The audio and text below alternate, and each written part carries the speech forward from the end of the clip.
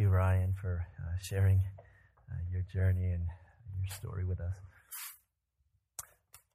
When I was in college, there was a time, I think because one of my friends encouraged me to do this, I was praying to God in 1 Corinthians, I think 13 or 14. He tells us to eagerly desire the greater spiritual gifts. So I started praying for great spiritual gifts. I asked the Lord God that He would give me the gift of healing so that when I prayed for people, that they would get better. And so I asked the Lord for that gift. And so when someone would come to me and they're like, oh, I'm not feeling well, I get really excited. Be like, maybe this is like God's way of giving me an opportunity to test this. So I said, hey, can I pray for you? And I would pray for them. Because no one will deny prayer usually. If they've got an issue, yeah, of course, pray for me. In the event that it works, nothing bad could happen, right? So usually people didn't get better, and not that I knew of, but sometimes they would.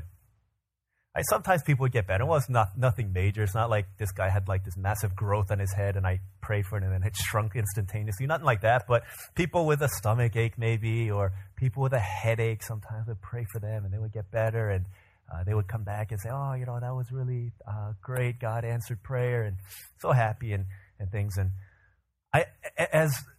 the more I have been kind of interacting with people in this way, one of the things that I've recognized, and I think I may have shared this in some context before, this is my basic working hypothesis. I realize that a lot of times it's not people that I ask to them, hey, can I pray for you, that get better. It's people that come to me and ask, can you pray for me? I've got this illness. Can you pray for me? I think there's something about their asking that shows that they believe that God can heal. Do I believe God can? I absolutely and utterly, completely believe that God can heal. He did in the Bible. He's the same God. He can do that now. I believe that with all of my heart. But I think there's also a very vital connection between the faith of the people and the answers to those prayers. See, Jesus in his biographies, which are the Gospels, talks a lot about faith. To his disciples, he says things like, y'all don't have enough faith. Oh, you have little faith. And there's one point where he says, if I come back a second time, when I come back the second time, will I even find faith on the earth? He's constantly telling people things like that. And then on the other hand, he's also saying, hey, but you know what? If you've got faith, tiniest faith, then you could say to this mountain, go from here to there, and it'll move. Seems like the people who ought to have faith, Jesus corrects and says, y'all don't have enough faith. And the people who don't seem to have faith, in our eyes, Jesus looks at them and says, they have great faith. So what is it about faith? What does Jesus tell us about faith? Because I think a lot of times we have an idea of what faith might be, but who knows? Jesus may look at us and say, no, you've got it all confused. So I want to look at John chapter 4 and talk about faith as it comes from Jesus' second miraculous sign, the second miracle that Jesus performed. It says so in here that he, at the end of this passage we're going to look at, in John chapter 4, verses 43 through 54, it's going to tell us what Jesus' second sign was. First one being turning water into wine. So John chapter 4, verses 43 through 54, my hope, my prayer is that at the end of this time, that we have a clear understanding of the faith that Jesus is looking for, the kind of faith that will release us to see the incredible Jesus a little bit more clearly. Okay? So John chapter 4, verse 43. This is God's word. After the 2 days, he left for Galilee. Now, Jesus himself had pointed out that a prophet has no honor in his own country. When he arrived in Galilee, the Galileans welcomed him. They had seen all that he had done in Jerusalem at the Passover feast, for they also had been there. Once more, he visited Cana in Galilee, where he had turned the water into wine. There is a certain royal official whose son lay sick at Capernaum. When this man heard that Jesus had arrived in Galilee from Judea, he went to him and begged him to come and heal his son who was close to death. Unless you people see miraculous signs and wonders, Jesus told him, you will never believe. The royal official said, Sir, come down before my child dies. And Jesus replied, You may go, your son will live. The man took Jesus at his word and departed. While he was still on the way, his servants met him with the news that his boy was living. When he inquired as to the time when his son got better, they said to him, the fever left him yesterday at the 7th hour. The father realized that this was the exact time at which Jesus had said to him, your son will live. So he and all his household believed. This was the second miraculous sign that Jesus performed, having come from Judea to Galilee. This is God's word. Pretty cool. So geography lesson here. You guys may know this. Hopefully a lot of you know this. In the northern part of that Palestinian, that ancient land, in the northern part was a region called Galilee. Right. Good. A few knowing nods. Good. In the southern part was a region called Judea. Good. So these are both Jewish territories, Galilee and Judea. Judea, where Jerusalem is, a temple is, where Jesus would end up being crucified. Galilee in the north, Nazareth. Jesus grew up in this place. So Jesus does his first sign in Cana in Galilee. He goes down for the Passover feast to Judea. And in the middle is this non-Jewish area called Samaria, which is the land of the Samaritans. Good. So Jesus starts in Cana in Galilee. He does his first miracle. Ministry begins, goes down to the Passover feast in Jerusalem in Judea. He goes through Samaria where he has a chat with a woman from the area at a well. He talks with her. Her life is changed and she brings revival to an entire little town called Sychar, something like that. And then from there he goes back up to Galilee, to the same place where he had done this miraculous sign. And so he is welcomed there. It says they welcomed him. He says a prophet has no honor in his own country, which is where he's going. Verse 44 says that. Verse 45 says, but when he gets there, they welcome him. Okay, this is not like a welcoming of him. It's a welcoming of, we want to see what you have for us to do next. We saw him turn, the place is still buzzing, because he turned water into wine. You remember, it's just a small town. A lot of people in the village come. So everybody knows the guy who turned water into wine is back. And so they're all like, what is he going to do next? Okay, what is the next act in the Jesus show? And they're very excited about it. And they would soon find out, as the opportunity arises, a royal official from Capernaum comes 25 miles away, and he's got a son who's about to die. What is it about faith that unlocks the potential for us to see the incredible? The first thing is that faith grows in the soil of desperation. Okay. Faith grows in the soil of desperation. The people of Capernaum were different than this man, and I'll tell you why. Those people were only there because they wanted to see what Jesus would do next. They saw a sign, and they're not there because of a need. They're there because of an itch. Tell you what, faith doesn't grow in the soil of our wants. I want a new car, so I'm going to pray. That's cool. We may want that, but that's not where faith is deepened. Faith grows best, fastest, deepest when we're in a place of need, when we're in a place of desperation. And so here comes this man, 25 miles away, and he comes and he's got a need. His son is sick and death is knocking at his doorstep, about to take him away. And so he comes. People ask me sometimes, hey, you got three children. Do you love one more than the other? I say, what kind of a question is that? Of course I do. Not. But I love each of them with a particular kind of a love, right? Parents, right? Is this right? Yeah, you don't love one more than the other, but you love them with a different kind of a love. Manny is our first, and so she's always going to be my baby. And always going to be my little girl. No matter how big and how old she gets, she's always going to be the one that has melted my heart and will continue to do so. This is Manny. And then there's Elise. Elise. Baby, she's so cute. She doesn't really talk, but she smiles now, and she kicks her legs when she gets excited, and she gets happy when you rub her cheeks, and very cute. Oh, she's the literal baby of the family. There's always a special place that the baby has in Daddy's heart. And then there's Elijah. He's the middle child, and so people always say middle children are a little bit strange, and you could call it what you want. There have been several people who've called Elijah the Sour Patch Kid because sometimes he's sweet and sometimes he's sour, but in general, I think he's sweet. He's a beautiful, beautiful child, and he's special to me because he's my son. He's one of a kind to me. He's my only son, and there's a particular love that I have for him, even in his sour moments, even in those moments when he's so crazy.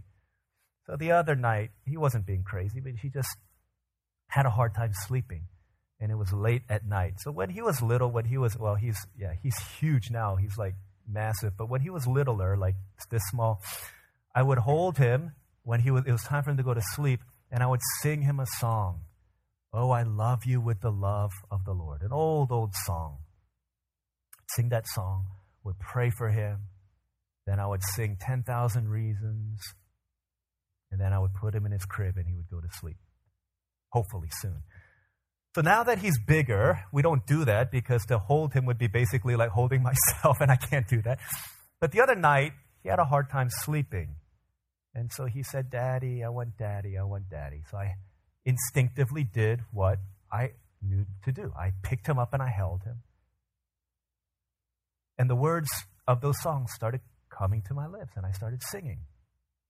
So he's like, I said, put your head down, put your head on my shoulder, and I'm patting him. Oh, I love you with the love of the Lord. Yes, I love you with the love of the Lord. I can see in you the beauty of my King. Oh, I love you with the love of the Lord. I can see in you the beauty of my King. Even when you're sour, even when you're pouting, even when you're kicking, even when you're banging, even when you're biting, I can still see in you the beauty of my King, because that's the heart of a father. The heart of a father, the heart of this father in this passage comes beating with a love for his kid, but with a desperate heart because his heart is filled with pain.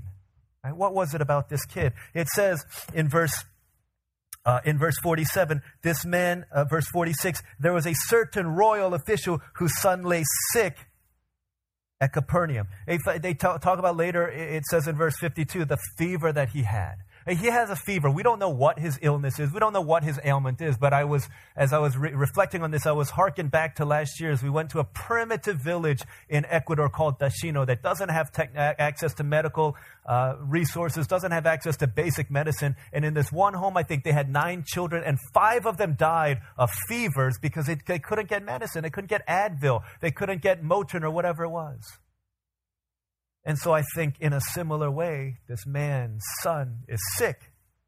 But what's different about Dashino and what's different about this man is that this guy has all the resources in the world at his disposal. See, he's a royal official. Literally means he's a king's man. That means Herod was the king, the tetrarch over that area of Galilee, and he was one of the right-hand men of King Herod. So he's got status. He's got prestige. He's got possessions. He's got money. He's got privilege. He's got anything he wants. The snap of a finger and he gets. He's got access to the best doctors, to the best medicine. And surely he's called on all of them, and nothing has been able to help his son. What do you do when nothing works? What do you do when everything in the world is still not enough? Maybe this is some of our story. We've got everything in the world, and somehow it's still not enough. What do you do then? What do you do? What does he do when his son cries out, Daddy, I'm sick. I can't take it anymore. What do you do when you've tried everything and nothing seems to work? What does a dad do? What hope does he have? And so he hears that 25 miles away, that same place where water was turned into wine, there's a man named Jesus. And maybe he hears through the grapevine that this man has done miracles.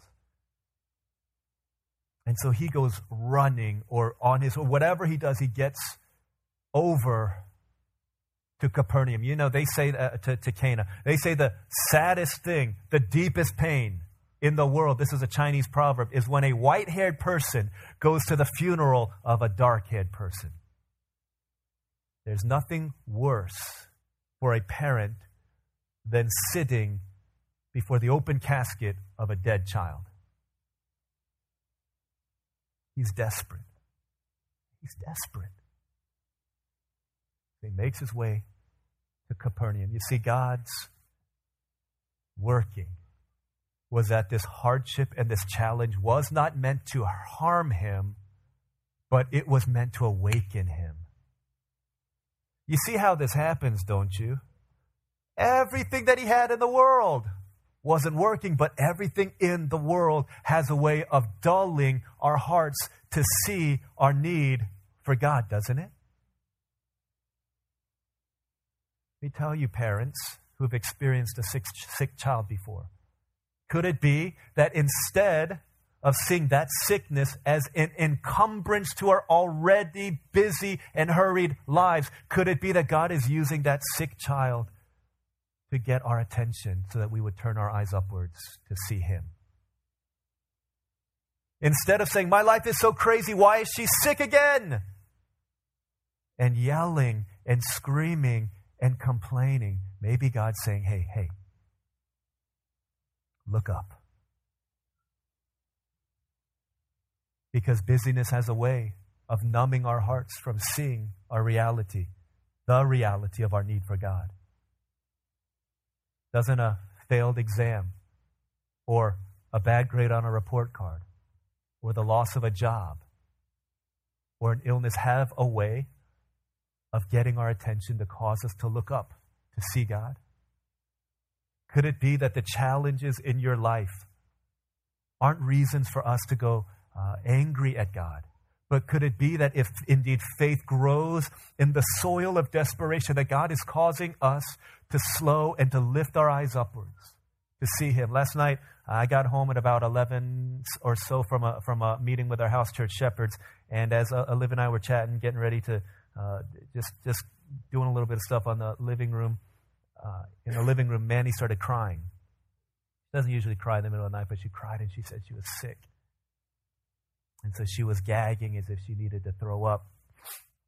And so she went in the bathroom with Olive, and then she went back into her bed, and we prayed for Manny. And in that moment, I felt like that's what God was saying. I know you've got to sleep. I know you got to be at church in 9 hours or whatever it is. But maybe this is not a distraction from what you need to do, but maybe this is what you need to do. Just lift your eyes up. Lift your eyes up. Remember, look, see, be awakened to see more of God. Because you see, faith grows in the soil of desperation, and this is where he was. And so he calls out to God from that place. Here's the first thing that we see about faith. It grows when we're desperate. It grows out of need. The second thing that we see is that faith trusts God even when we don't see a sign from him. It trusts God even when we don't see a sign from him. So here he goes. When this man heard Jesus had arrived in Galilee from Judea, he went to him and begged him to come and heal his son who was close to death. This man does probably for the first time in his life something that he's never done. He begs. A man who spends all of his life looking down on people, in that moment of desperation, finally looks up. And it takes a humble person, a desperate person, a broken person to do that. And so he lifts his eyes upwards. And in response, Jesus says, verse 48, unless you people see miraculous signs and wonders, you will never believe. So this man begs Jesus, heal my son. He's about to die. Jesus looks out beyond him and says, y'all need to see signs and wonders before you believe. So the question is, if that's what the people of Cana, people of Galilee need in order to believe, they're looking for a sign, is this man the same or is he different? The question is, are we the same? Do we need a sign in order for us to believe? And the other question then that it betrays is this. What's the big deal about us seeking signs and miracles? Why is that a bad thing? Why is Jesus speaking against that? His reason is simple. Because usually, seeing is not really believing in our world. There's a lot of people who say, you know what, Jesus, if you show me, then I'll believe. But how many times have we seen and not believed? You remember later in John chapter 6, Jesus would take a few pieces of bread and fish and feed 5,000 men plus women and children. And yet when it came down to those who actually followed, it was probably a number in the 10s, 20s, 30s. All of them saw that. There's no sleight of hand there, no David Blaine action or David Copperfield, nothing like that. They all saw, yet not many of them believed. Jesus says, listen, the only reason you want to see is not so that you can believe. You just want to see because you want to see. There used to be a store at downtown Disney. I forget what it was called, but it was a magic store years ago. And I remember whenever I'd go downtown Disney, I would go to that magic store because I like magic tricks and it's kind of fun. And I liked watching those tricks. And when enough people gathered around, they'd say, you guys want to see a trick? And we'll all be like, yeah, we want to see it. This cat would take like a penny, he would like touch it and it would turn into a dime. He would take a dime, he would touch it, it would turn into a quarter. He'd take a quarter and he would flip it up, throw it up in the air, and it would turn into $1. Like, oh my gosh, this is amazing. He would make birds appear out of nowhere. He would make things disappear and things reappear and things show up in Keishla's pocket when it had nothing to do with the trick. It's crazy stuff. And I remember being there and I was like, man, this is awesome. And afterwards he would say, thank you very much. And everyone would clap and they would scatter their own way, but I would linger and I would hang around. Not because I wanted to buy anything, but because I wanted to see more. I wanted to see more stuff because for me, no, that's not really true. How could a bird come out of nowhere? For me, I didn't believe better because I saw it. I became more cynical. In fact, I said, there's got to be a way to figure this out. I'm going to stick around for the next group to come around. And so I hung out, not close, or else he would ask me to buy something, but I just kind of lingered a little bit outside of the place, waited for enough crowd to come, and then I would scoot up so that I could get a front row seat for another miracle, for another magic trick, for more, because I just wanted to see more. He's saying this is what the people of Galilee were like also. You're not following because you want to follow me. You're not following because you actually want to pay the price and follow me. You just want to see what I've got. That's all. You're not driven by need. You're driven by wants. And you guys are just seeking a sign. And you know what? A sign is never going to lead to belief. It's not. You guys are just seeking a whole bunch of signs. Haven't we prayed like that before? God, if only you would give me this, then I'll follow you. If only I get into this school, if only I get this job, if only this girl goes to prom with me, if only whatever it is, this thing happens, this answer to prayer happens, then I'll follow you. And God gives that to us. How long does that last? Honestly. A week, 2 weeks, a month? And then we start rationalizing. Maybe it was bound to happen anyways. Maybe it wasn't really God. Maybe let me just pray another thing and say, God, show me this thing. Do this one. It's always, what have you done for me lately? We become addicted not to Jesus, we become addicted to signs and answers to prayer. That's why Jesus is saying, listen, I'm not going to do it because that's all you want. Signs are only good so long as they lead us to the thing to which it points. So we invite someone to church on Sunday. Yeah, once you pull on the Davenport, you'll see a sign. It says Harvest, Korean Presbyterian Church of Orlando. What would it be like if everyone congregated around that sign and started staring at the sign? Oh, I love the lettering. Oh my gosh, what font is this? What do you think the size is? You think they used an X-Acto knife? You think they used a computer? My gosh, this is awesome. I wonder if they can make more signs like this. Can they write a sign with my name in it? Oh my gosh, this is amazing. And they never set foot into the place that the sign was pointing to. That would be silly, wouldn't it? That's what the people of Galilee were doing. We just want to see a sign. We don't want you, Jesus. We don't want your kingdom. We don't want to follow you. We just want the sign. That's it. You know how you know You know how you know that you're following Jesus for his sake and not for what he gives? We trust him and we follow him without conditions.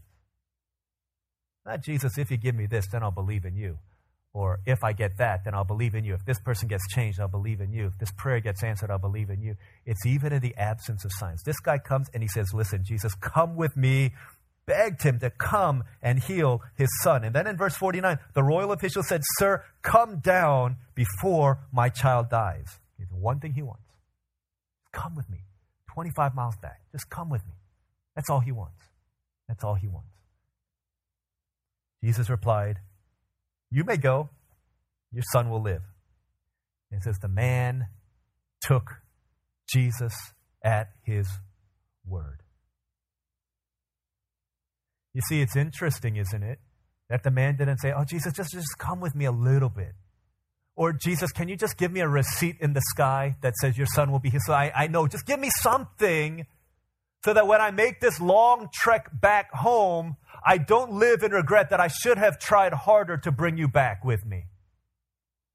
20 miles, even for the fastest runner, the fastest horse, that's not an easy trip. When your son lay dying the last you saw him. It says he took Jesus at his word. Jesus was saying, listen, I know you think, guys, that seeing is believing, but let me flip it around. If you believe, then you will see. Will you believe even in the absence? Will you trust even in the absence of a sign from God? Do you need a sign? Is your faith in a sign, or is your faith in Jesus and his word? That's what he's asking, and that's what he's saying. Because faith trusts God even without a sign from him. And the last thing that we see. Last thing that we see, we're going to see as he starts going home what happens. But faith sees that even if God doesn't give us what we ask, he'll give us something better. Even if God doesn't give us what we ask, he'll give us something better. Imagine as he's walking home, what do you think he's thinking? Did he really heal my son? Is my son going to be alive? What is he going to look like? What is he going through? He's asking all of these questions. Verse 51, while he was still on the way, his servants met him with news. So he's walking or he's riding, is whatever he's doing as a royal official, and he sees his servants coming, and in his mind he's got two options. Either they're coming to tell me he's dead, or they're coming to confirm the words of this man that I just met, who said your son will live. What are they going to say? What news are they bringing? And he sees that they're laughing and they're smiling and they're running, and they say to him, your son is living. When he inquired as the time when his son got better, they said to him, the fever left him yesterday at the 7th hour. Then the father realized this was the exact time at which Jesus had said to him, your son will live. So they tell him he's alive, and he's like, whoa, tell me all of the details. What happened? Is he like alive, or is he like really good? Well, tell me everything. And they're explaining, and he's 7th hour. When did it all happen? And he's thinking, when did I talk with Jesus? It was that very moment that Jesus said your son will live that he started getting better. Instantaneously. It didn't take the time from which a messenger could go from Cana to Capernaum. It was instantaneously, and he knew that Jesus was who he said he was.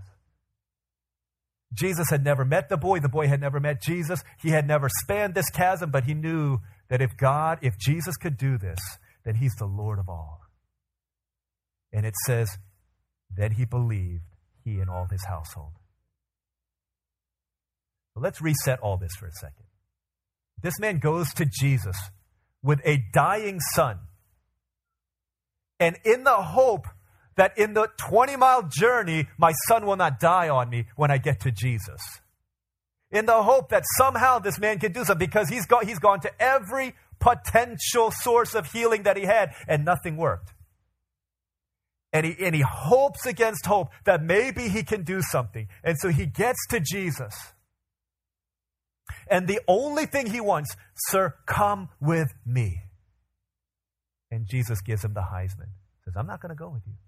The one thing that he wanted, just come with me and my son will be healed. He says, I'm not going to go with you. And yet what Jesus does is more than he could imagine. So a couple years ago, we were in Ecuador, and we needed to borrow a boat. And so we asked this boatman, hey, can we borrow your boat? And he's like, all right, you can borrow it. He's speaking in a language called Quechua. We don't speak it. It's some people that we were with spoke it. And so we asked if we could borrow his boat. He said, you can borrow it. And so we borrowed it. We do all this stuff. And then we come back and we're like, thank you. How much can we give you for it? And he said, just pay me for the gas. Just give me $5. And so we knew he didn't need to give us the boat. And so we said, listen, we're going to give you, here. We gave him a $20 bill. And he stared at it. And then he said, I just asked for 5. We said, we know. This is 20. We want to thank you. Right? This is our way of blessing you, saying thank you. And he just stared at it, kind of perplexed by it. And we said, okay, thank you. God bless you. We're going to go now. And he's just like staring. We walk back to our car. We get in our car, and he is walking back to us. Like, what's the deal here? And he starts speaking something in Quechua to our driver. And the driver's like, y'all got a 5 on you? We're like, no, we don't have a 5. Why? It's like, this guy doesn't believe this is real. He's never seen this before. He thinks it's counterfeit, so he wants a 5. He doesn't want 20. He wants a 5. We're like, but tell him just trust us, believe us. Tell him just believe us.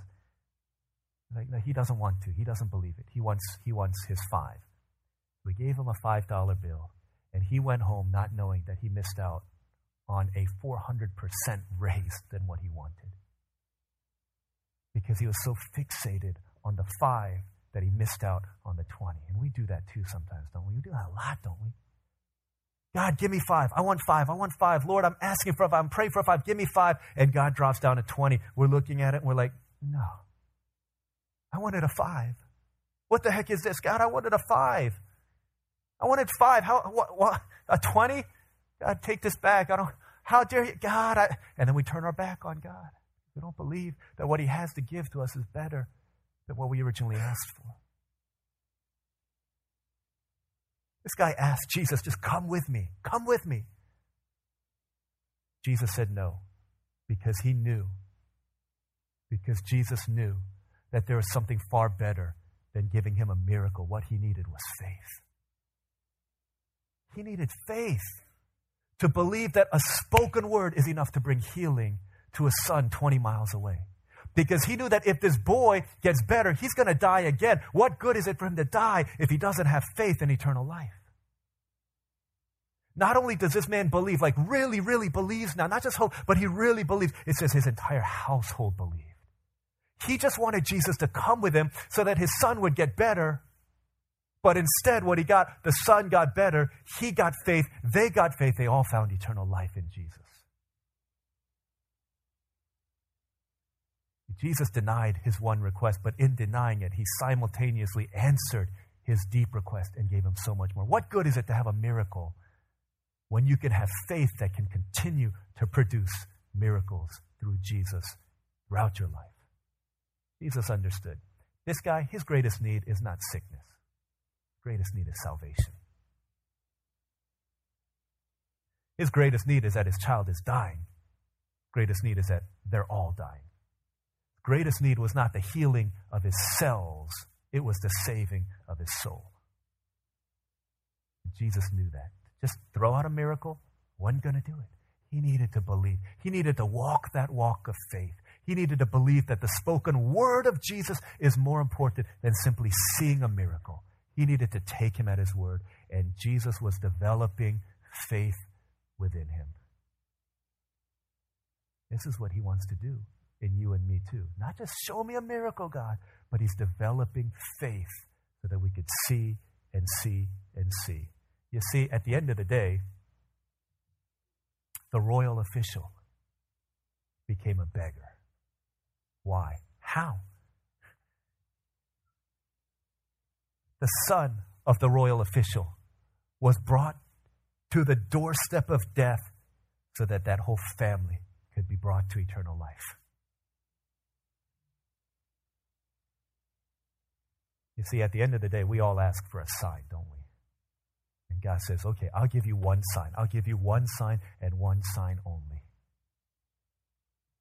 The Son of God was brought not to the doorstep of death, but he was brought to the point of death so that eternal life could be given to those who believe. Here's your sign. Here's your sign.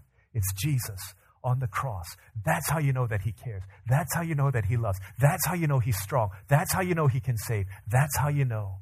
There's your one sign. Take it or leave it. That's all you need. That's all you need. Concludes by saying this was the second miraculous sign that Jesus performed, having come from Judea to Galilee. The first sign, water to wine. The second sign, the healing of a dead boy. The first sign at a wedding.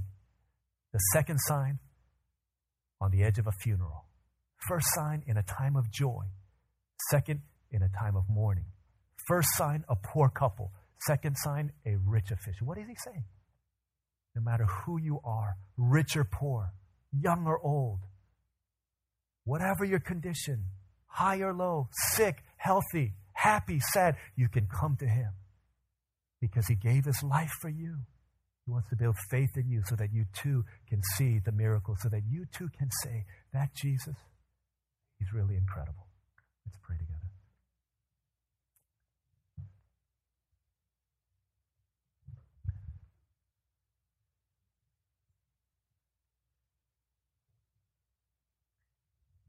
Can we pray right now, just for a moment, as we lift up the things in our lives that we may have seen as hardships or hindrances, the things in our lives that God may be using to lift our eyes upwards before to God, to see him, to love him, to trust him, to slow down, to look up, say, God, I need you. Lord, I need you. Can we pray for these areas of our lives? And then secondly, can we pray for those in our lives who are in need of prayer, who are in times of illness like that boy, who are in times of need, that you know are struggling through different things? And let's name them by name, lifting them up. Pray for our sister Casey, that the Lord God would continue to heal her, would comfort her, remove the cancer from her, that she might find peace and rest in her body, the shalom of God, perfect peace of God. Pray for others in our midst, others in our families, going through times of need, that the Lord God would meet them where they are. Pray for yourself, your family. Spend a few moments right now just lifting up prayers to the incredible Jesus, who hears us no matter where we are, loves us, he cares for us, wants to build faith within us. Let's pray right now. Just pray for a couple moments in faith in Jesus, that he wants to do for us the things that he promised. Let's pray to this faithful one. Let's pray to this incredible one. Let's pray for a couple moments.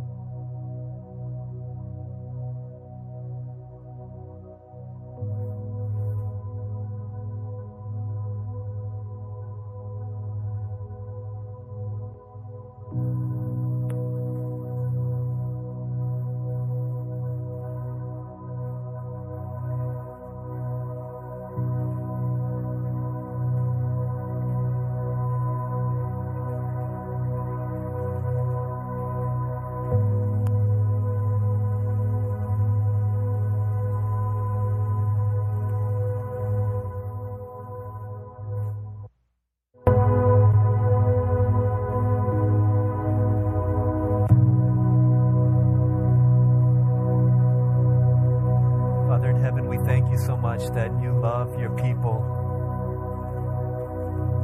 and that you gave us a sign for all to see how much you love us. when not only you sent your Son into the world to be subject to the same things that we're subject to, not only to live the life that we failed to live, but to die the death that we should have died. Thank you, Jesus, that you are a sign to us of the forever love and care and power of God. So, Lord, we lift up the things in our lives, situations in our lives, in our church, in our families, in our world, amongst our friends, where we need you to graciously come and intervene and show your power. We pray that you would do that for the glory of your name and for the healing and the joy and the restoration of your people. Lord, we don't want to be a church that sees one miracle and we're okay with that. We want to be a people who receive the faith to be able to continue to pray and to believe in you, that if we have faith and if we trust in you, that we could see miracle after miracle after miracle, salvation after salvation after salvation, transformation after transformation after transformation, for more of you in our lives. So, Lord God, grant us faith to see the incredible. Lord, we need you. Humble us before you, that out of our place of need, we would come to you and you would fill us with faith. We thank you, Lord God. We love you because you've loved us first. We pray all these things in Jesus' name. Amen.